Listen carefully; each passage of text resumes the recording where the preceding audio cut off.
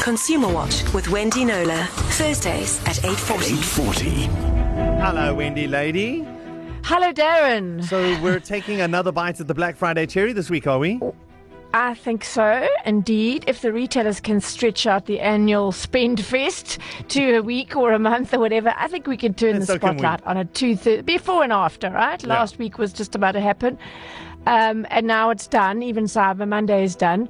So inevitably, this time of the year, I'm fielding all sorts of post-Black Friday emails from listeners. My watch out this week has to do with real versus claimed savings, right? So Takealot, among others, has been getting a lot of it's a total scam shade on Twitter. People saying that the savings were grossly exaggerated.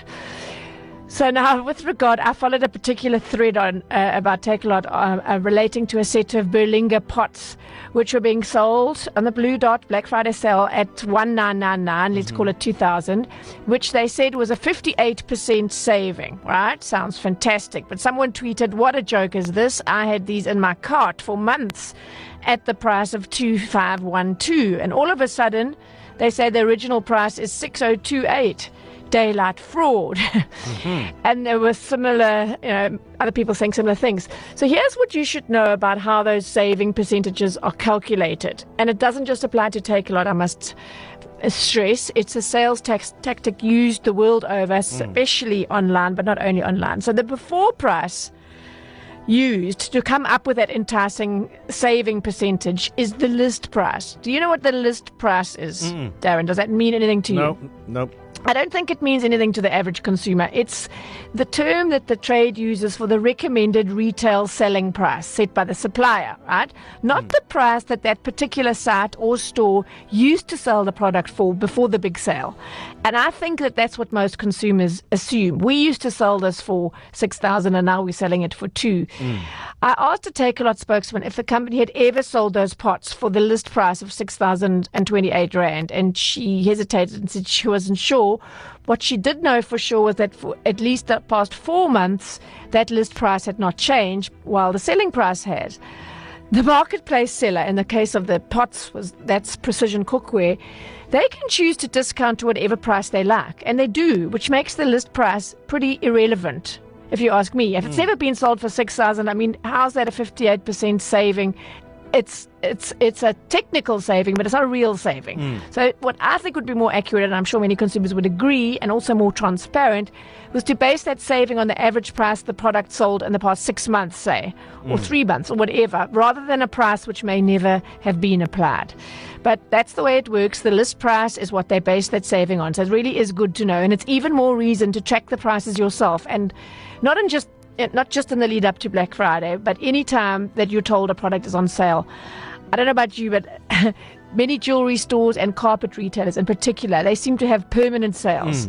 So what price are those 50% off things based on? Probably a recommended retail selling price that was never ever applied. Yeah. So good to know. It's a little bit of a tactic, a sales tactic used the world over to kind of give you an impression of a bigger saving than actually. But you've given us a heads up this year, and last year you did this as well, when you said if there's a saving on something, go look at sort of like equal sites or sites in the same sort of like retail sphere, and see what their selling price is to see if you actually have that percentage of a save. So, exactly. if I'm looking at a nice 46-inch TV and someone says you're getting 50% off, and I'm like, well, how much would other people retail it for? And then you can actually see that for sure. So you got to do your homework a little bit more. And it's the actual price, it's not the recommended selling price or the list price that you should work out.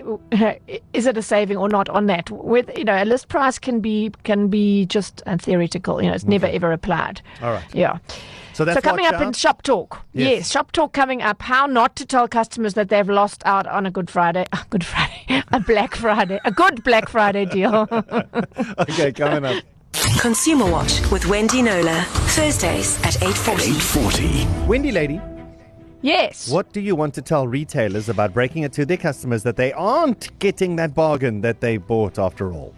Okay, this applies not just to that particular form of bad news, but all bits of bad news that and companies, quite regularly have to break to their customers. So the trouble with bumper online sales is that with thousands of people in the virtual store at the same time, all hungry for often the same bargains, is that you think that you scored a bargain. You get the confirmation email, the payment confirmation SMS comes through on your phone from your bank, and you think, yes, got that pair of shoes or whatever. But actually, somebody else has beaten it to it.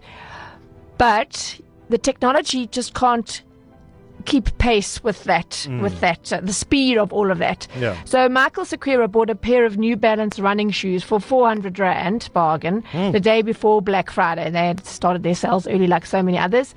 He got that confirmation email.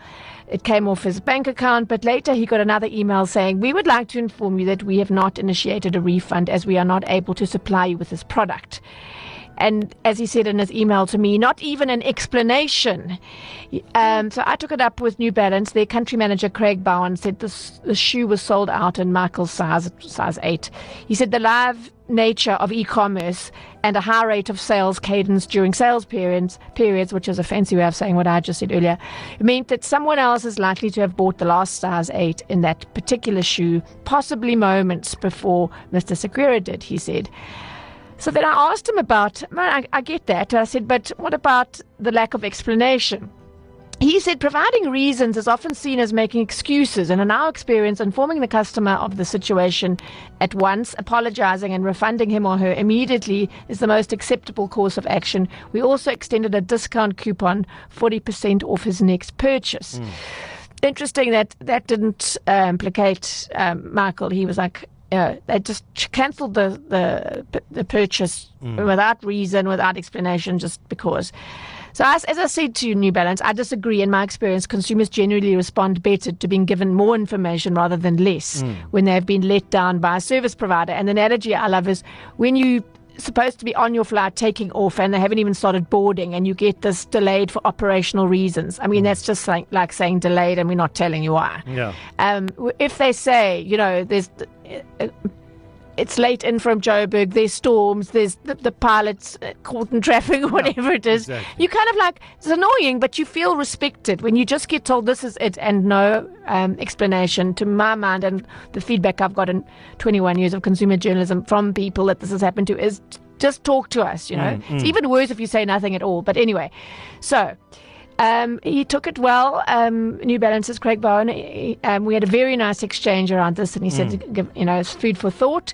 But yeah, bottom line, a lack of information almost always compounds the letdown, being seen as a sign of disrespect. In this case as well, it would avoid, if they'd said what the problem was, would have avoided people jumping to conclusions as to the reason for the order being cancelled, like was this shoe on sale at all ever, kind of thing. So just more rather than less information when you've let a customer down. That's my shop talk. Perfect. I hope everyone's listening to that. Thank you, Wendy. Thank you, Darren. And if you want to get a hold of Wendy for any consumer issue whatsoever, her Facebook is the best place to go to. There is a mail option on her Facebook. It's Wendy Knowler Consumer Watch with Wendy Knowler. Thursdays at 8:40. Hello, Wendy lady.